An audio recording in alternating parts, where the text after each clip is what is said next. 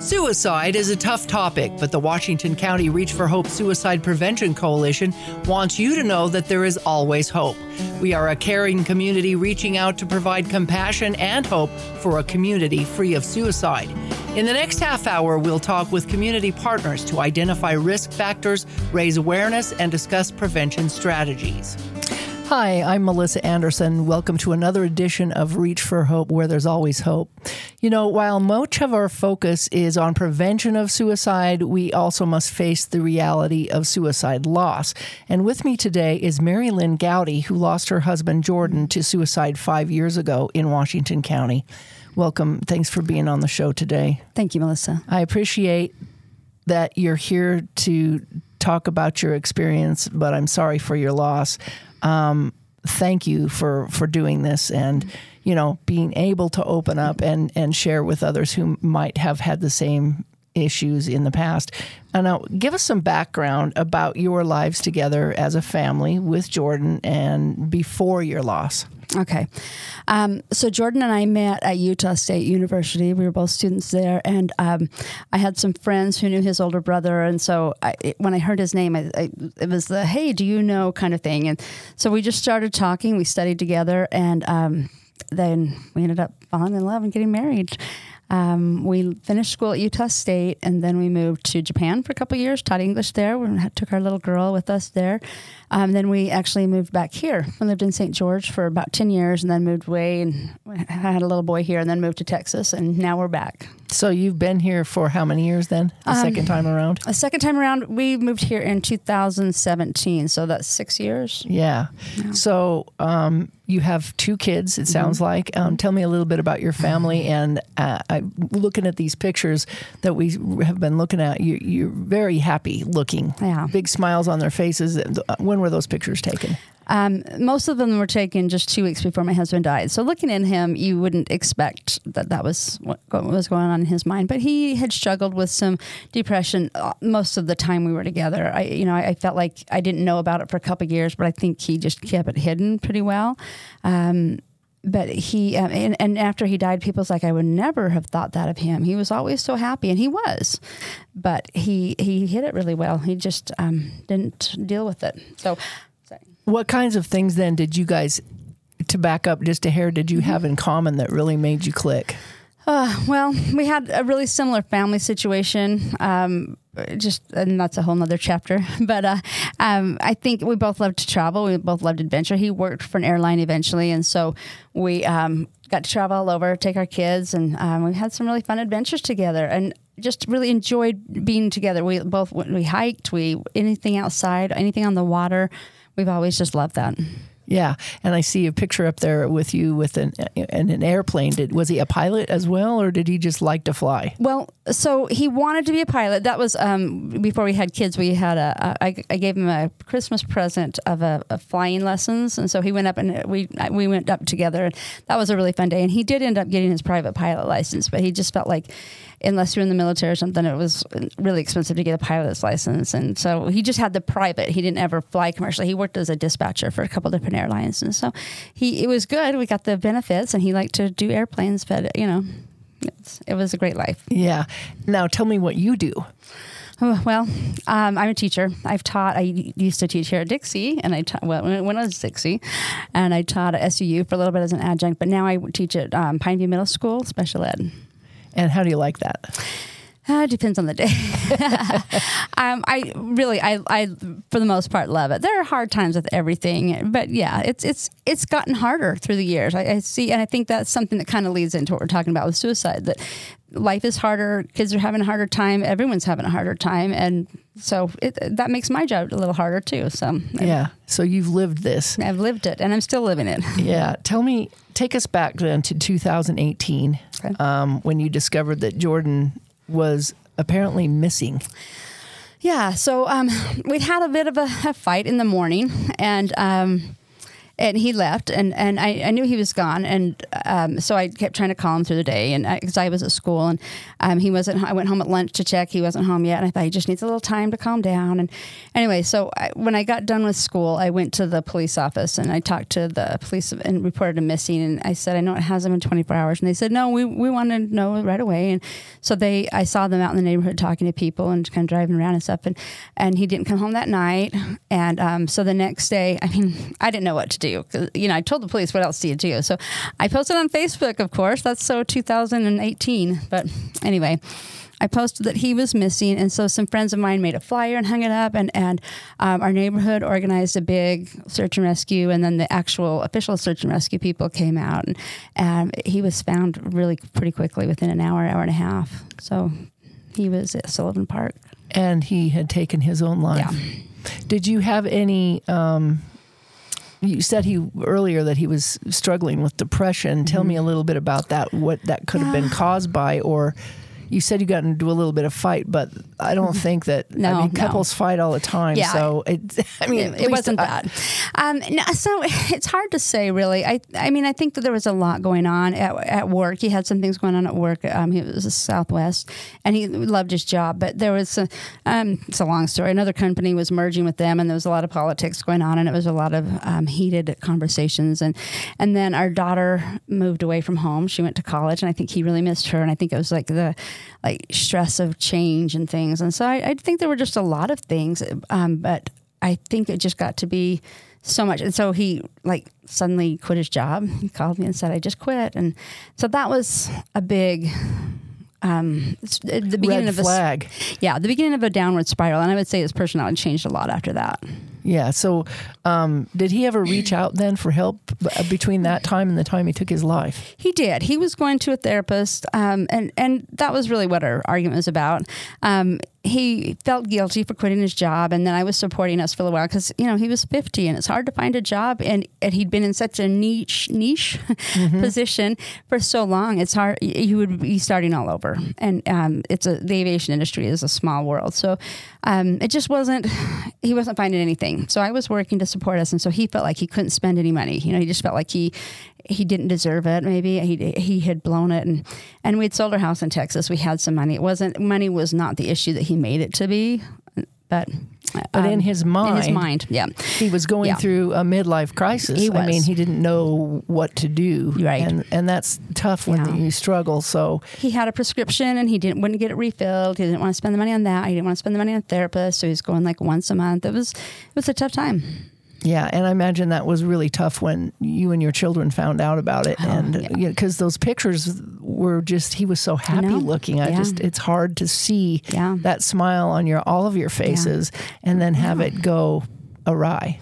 Like I said, that was 2 weeks before he died. It's so, and I'm not saying everything changed in 2 weeks. I'm just saying he covered it really well, that things weren't okay for a long time. And oftentimes that's what people do. They want to put a smile on their face to try to hide what's really going on inside, which is why it's important for us to ask that question. Right. How are you really doing? Because they might just say, fine, I'm okay, whatever, shove it under the carpet. And really, I feel like, maybe this is off topic, but I feel like that's part of the reason we're here is we need to develop more forms of talking about things, because when someone asks, honestly, right now, I sometimes say, I don't really know how to answer that, because am I going to take my life? No. Am I generally okay? Fine. But am I good? No, I'm not good. I'm okay. Everybody struggles, and it's okay to not be okay sometimes. We just have to know when to put that boundary up and saying, okay, now maybe I do need some help, or I need to talk to somebody at least. And I think if someone says, I'm not really doing okay, how do you respond to that? We need to figure out how to respond to that. You say, is there something I can do to help you? Is there someone do you have someone to talk to if it's not me? We have to find ways to be comfortable with that conversation. I totally agree with that. I wasn't. Yeah. Well, and how do you know until it's in your face, So what have you done then as a survivor of loss to overcome this? Cried a lot. Yeah. Well, I don't know. Right after he died, I was teaching, but I didn't have my license. I was doing the ARL program. Okay. And so I had a master's degree, but I didn't have a teaching license, which is kind of weird. So I compartmentalized it, and I worked really hard. I took 10 classes that summer. He died in May, and that summer, my younger boy was went up to stay with some neighbors, cousins, for a couple of weeks, and I just took 10 classes that summer. It's 28 credits, and I just dove in and did it all in one summer. And so that was one thing, keeping busy, but for sure therapy. All three of us have had therapy at different times, and none of us are currently, maybe one of us is currently in therapy right now, but that's been something that we go out and in as we need to, and I'm very supportive and encouraging of my kids getting the help that they need, and of me getting the help that I need, and that's been really helpful. But you have to find the right therapist. I think when people say therapy doesn't work for me, it's often because they just haven't found the right person. Or they're not ready to open up. Yeah. Because you really do have to open up. Yes. And that's, my daughter wasn't ready at first. So she had a couple of sessions, and then she said, I don't want to do this. And I said, okay, if you change your mind, let me know. And she did. And so she is seeing someone now. But yeah, she didn't need it at the time. Yeah. So did you look for any support groups or counseling outside of the therapy? Yeah. So, and this is outdated information maybe. Right after Jordan died, I went to one group, and they were great. I would love to have gone back. But the problem was there was nothing for children. There's no grieving support. And I talked to them about it, and they were like, we don't really know. And then I thought I heard of a group, and then we went to it, and no one was there. So it's been kind of a challenge, because he was young enough that I didn't want to leave him at home at the time. Now I look for ways to leave him. Just kidding. But anyway, there wasn't anything for him at that age. And so he saw his therapist, but that was it. There was no youth support. And I thought that would have been so helpful for him. And if I hadn't been, we had no life insurance or anything, so because he wasn't working. And anyway, so I've had to work 1 or 2 jobs to make ends meet. And so I haven't had the time or the energy or the brain power or the coping skills to set anything up like that. But if there's anyone who's looking for something that needs to happen, set up a support system for kids who are grieving suicide. Yeah. That's a great idea, because we hear about it all the time for adults, but I think kids think about things differently than we do too as well. Sure. You can approach them differently, and they need a little bit different approach. Well, yeah, and I think for them the social component is so much bigger, because when Jordan died, people were reaching out to me left and right. When for my son, it wasn't like that. They were kids didn't know what to say, and so when he was acting out, and I don't think the teachers knew what to say either, because if he was doing something in class, I'd think, oh, that's trauma. He's showing trauma, and the teacher's like, no, he's just misbehaving, and I'm like, oh, do you know what happened? And they're like, oh, so I just think kids need so much more support than they're getting. I just see that as a huge problem, because as the numbers of suicide rise, the numbers of people affected is getting younger, I think. I'm not an expert. Getting left behind is not good. And we need a peer-to-peer group. Maybe something we might think about starting. Yeah, there you go. What would you say to others then who may be experiencing losses and having a tough time getting through this? Really, you're not alone. And that's, I'm not an expert. I haven't done any research. I haven't done any studying. I've lived it, and I just know my experience. But the more I talk about it and share my experience, the more I hear from other people. I have heard some really just tragic stories, and I don't think of mine as a tragedy as much as some of the ones I've heard, but there's no good suicide stories, but just know that you're not alone, that there are people who care, and that I had a conversation with a friend the other day who was saying, people are afraid to say, hey, it's the holidays. Are you thinking of, your son or your brother or your husband, whatever? And do you need to talk or anything? And my friend said, I think they're afraid that they're reminding us of something painful. We don't need to be reminded. We know. We miss them all the time. And this friend of mine who lost a son, not to suicide, but to COVID, actually, she said, he's still here with me, and I want to talk about. I want him to be part of my Christmas celebration. I want him to be part of my life, but it's hard for other people when I talk about him, and that made me feel bad for her, because well, we talked about this too. When someone dies, you're not just losing your past; you're losing your future, and that's worse. I think, because mourning the past, it happened, and nothing can change that. But now suddenly, my grandkids won't know their grandfather. My future has changed because of this. So I mourn my future more than I do my past, and I need people to talk to about that, because it's right now and in the future that loss is taking place.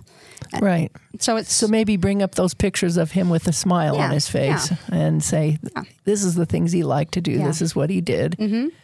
And just say, hey, his birthday's coming up. Hey, I'm thinking about Jordan. Hope you're doing something special, celebrate or commemorate, or, just talk about him. It's not going to hurt our feelings. We already know. Yeah, you've already been there. You've already lived that. Yeah. So it's lived experience. I might cry. And if so, that's okay. It's okay. It is. That's true. So it's important, like you said, to talk about your loss, even as much as difficult as it may be. Yeah. Some days easier than others, for sure. Yeah. That's for sure. So what do you think about, as a community, what we might do better to help recognize the signs of suicide and help in the prevention of suicide as a whole? I mean, you said there was some depression there, but did you really think that he was going to go take his life? Never. I mean, it just maybe didn't even occur to you? No. And I don't think there were any signs with him. I mean, I guess, quitting his job and things, in hindsight probably, but it was spread out over 2 years. It wasn't like he quit his job and died the next day. It was over 2 years. And so, people get depressed. People have hard times. People go through cycles. So I don't know about signs. And like I said, I'm not an expert, but as a community, I think it's less about specifically suicide and more about like connecting with each other and being authentic and being real. Sometimes we think we're not going to measure up to what we see our neighbors doing on Facebook or social media, whatever. And we shouldn't even try. We should just put our authentic self out there, good and bad, and be real with each other. Because, I mean, and I've gotten really good about that with my house lately. I keep lowering my expectations and I don't care anymore what it looks like. But everyone has something that they feel like they're not doing very well, so they want to hide it. And I just thought that impedes connection, and connection is kind of the alternative that we want. If we don't have connection, that's where suicide comes in. Right. And so it sounds like there was a culmination of things that just happened over time, and because he didn't deal with it, in the proper way, it built up. Yeah. So we need to talk about things when things are starting to happen and break down, especially as couples, feel more open to share our feelings and say, hey, I'm not doing so good. What can we do about this? But I think men in particular, and I'm not trying to be, I think they have a harder time opening up with their feelings than women do. I think women will blab it all over the place, put it on Facebook, talk to their friends. They get it out, but men kind of hold that in. In fact, Teresa Willie, who we were talking about earlier, who's Southwest Behavioral Health, was my neighbor when this happened. She came over and talked to me and my kids about suicide and a bunch of different things. She was so helpful. But she said that's the growing demographic is middle-aged men for suicide, because I think there's these transitions and these things that they aren't prepared to handle. They don't know how to deal with them. They don't know how to ask for help, maybe. And I don't know. That's what some of the research said at that time. Yeah, and they're more likely to, for a lack of better words, succeed in their mission of taking suicide, their own lives. Yeah.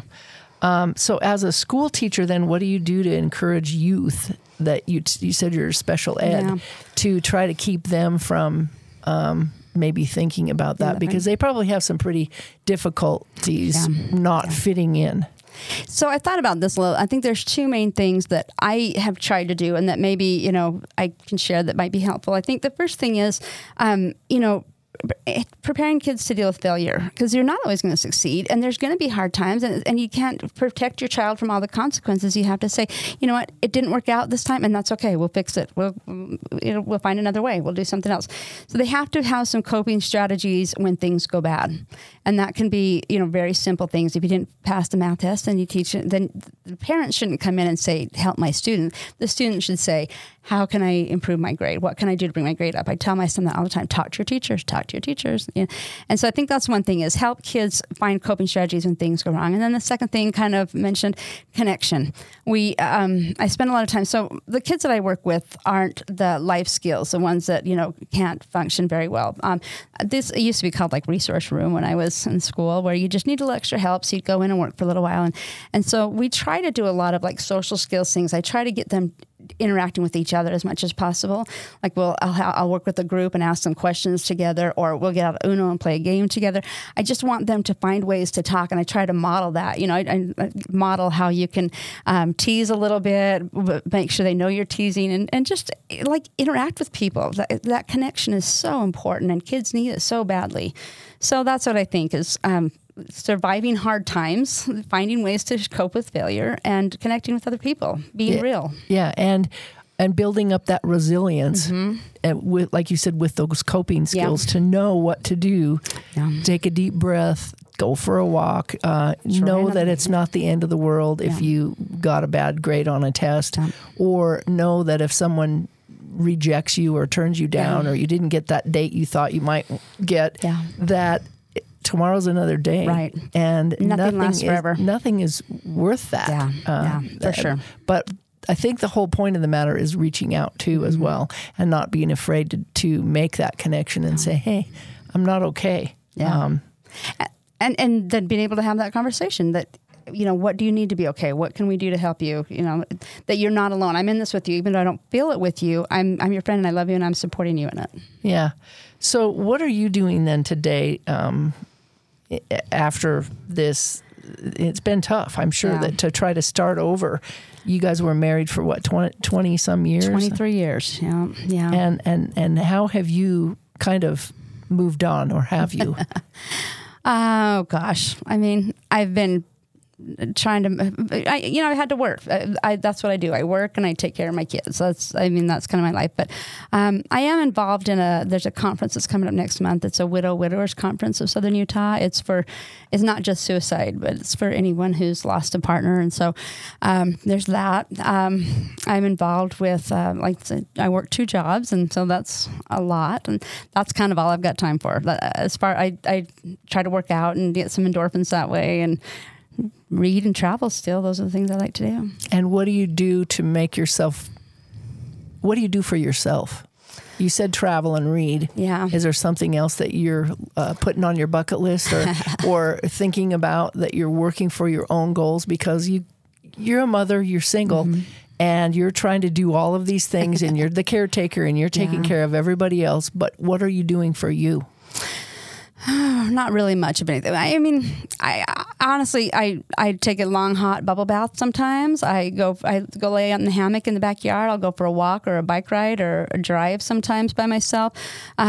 But honestly, my joy is being with my kids. I really love having my kids around. I need some time from them sometimes, but I love it when my daughter comes over on Sunday. She has an apartment in town, so she'll come over for dinner, and that's a big deal for me. It's a big deal for me to have them all together, and my husband's birthday would be the 17th coming up, and so we always try and talk about him and commemorate the occasion. Sometimes we'll have pie and ice cream, or cake.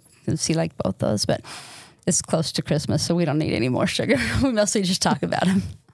But sharing those experiences, the happy times, is important to remember. Yeah. And sometimes the holidays can be a struggle for a lot of people. But it sounds to me like you've dealt with that with your children long enough to where they're kind of going, we miss Dad, but at the same time, we know it's okay. Yeah, we just keep going, and sometimes things do need to stop. Sometimes one of us is having a hard enough time that we just say, okay, we're going to call it a day and just hunker down in self-care mode, stay home and talk and not worry about anything else. But that's pretty rare. We're pretty bouncy, resilient people. Yeah, I like the idea of the cake and ice cream, because sugar always does help me through everything. What final words would you like to share with our viewers out there about being resilient and being even good listeners? Well, I don't know if this is a thing, but I would say one thing is that just to remember that nothing is permanent. Like I said, if you're having a bad day today, tomorrow's going to be better. Last summer, my son and I went on a trip, and we spent 23 days, and we were in 8 countries, and we did all these things. I thought Jordan would have loved this. If he had survived, if he had stayed alive, we would have done this together, and he would have loved it. So there's more good things in the future than there are bad. I totally believe that. So just hold on for the next good thing, and realize that bad things are temporary. They're just not going to last. You just got to hold on, and if it seems like forever, then you get the help that you need, and find something to live for. Find that joy that you talked about, that happiness inside your heart and your spirit, and hang on to that. There's something for everyone has someone that loves them and cares about them. Sometimes you don't, it's not who you think it is. You just got to find someone that loves you and cares about you, and hold on. All right. There's good things. Well, I'd just like to say thank you so much for your time and sharing your experiences and talking to us about this, because it's really important to know that there might be other people out there that are going through the same thing. So thank you so much. Thank you for asking, Melissa. I enjoyed talking with you. Right. It's just enlightening to hear how you've coped and how your children are coping as well. So thank you so much. Thank you. Yeah. And thanks to our audience for taking time to listen, as well as to others out there who may be, needing some help. And remember that there's always the number of 988 you can call for reaching out for help. And that's what we're here to do too, is to give you hope for the future, because that's what this is all about. We're all in this life together, and it may not be easy, but we're here. So, and we love you. All right. Thanks for watching, and share this story with others. Thanks. The Reach for Hope Coalition wants you to know that we care about you and we are here to help. If you or someone you know is thinking about suicide, reach out. You're not alone. To access resources for yourself or others, visit our webpage at reachforhopeutah.org. That's reach4hopeutah.org. If you are experiencing a crisis, please call or text the Suicide Crisis Lifeline at 988, because you matter and there is always hope.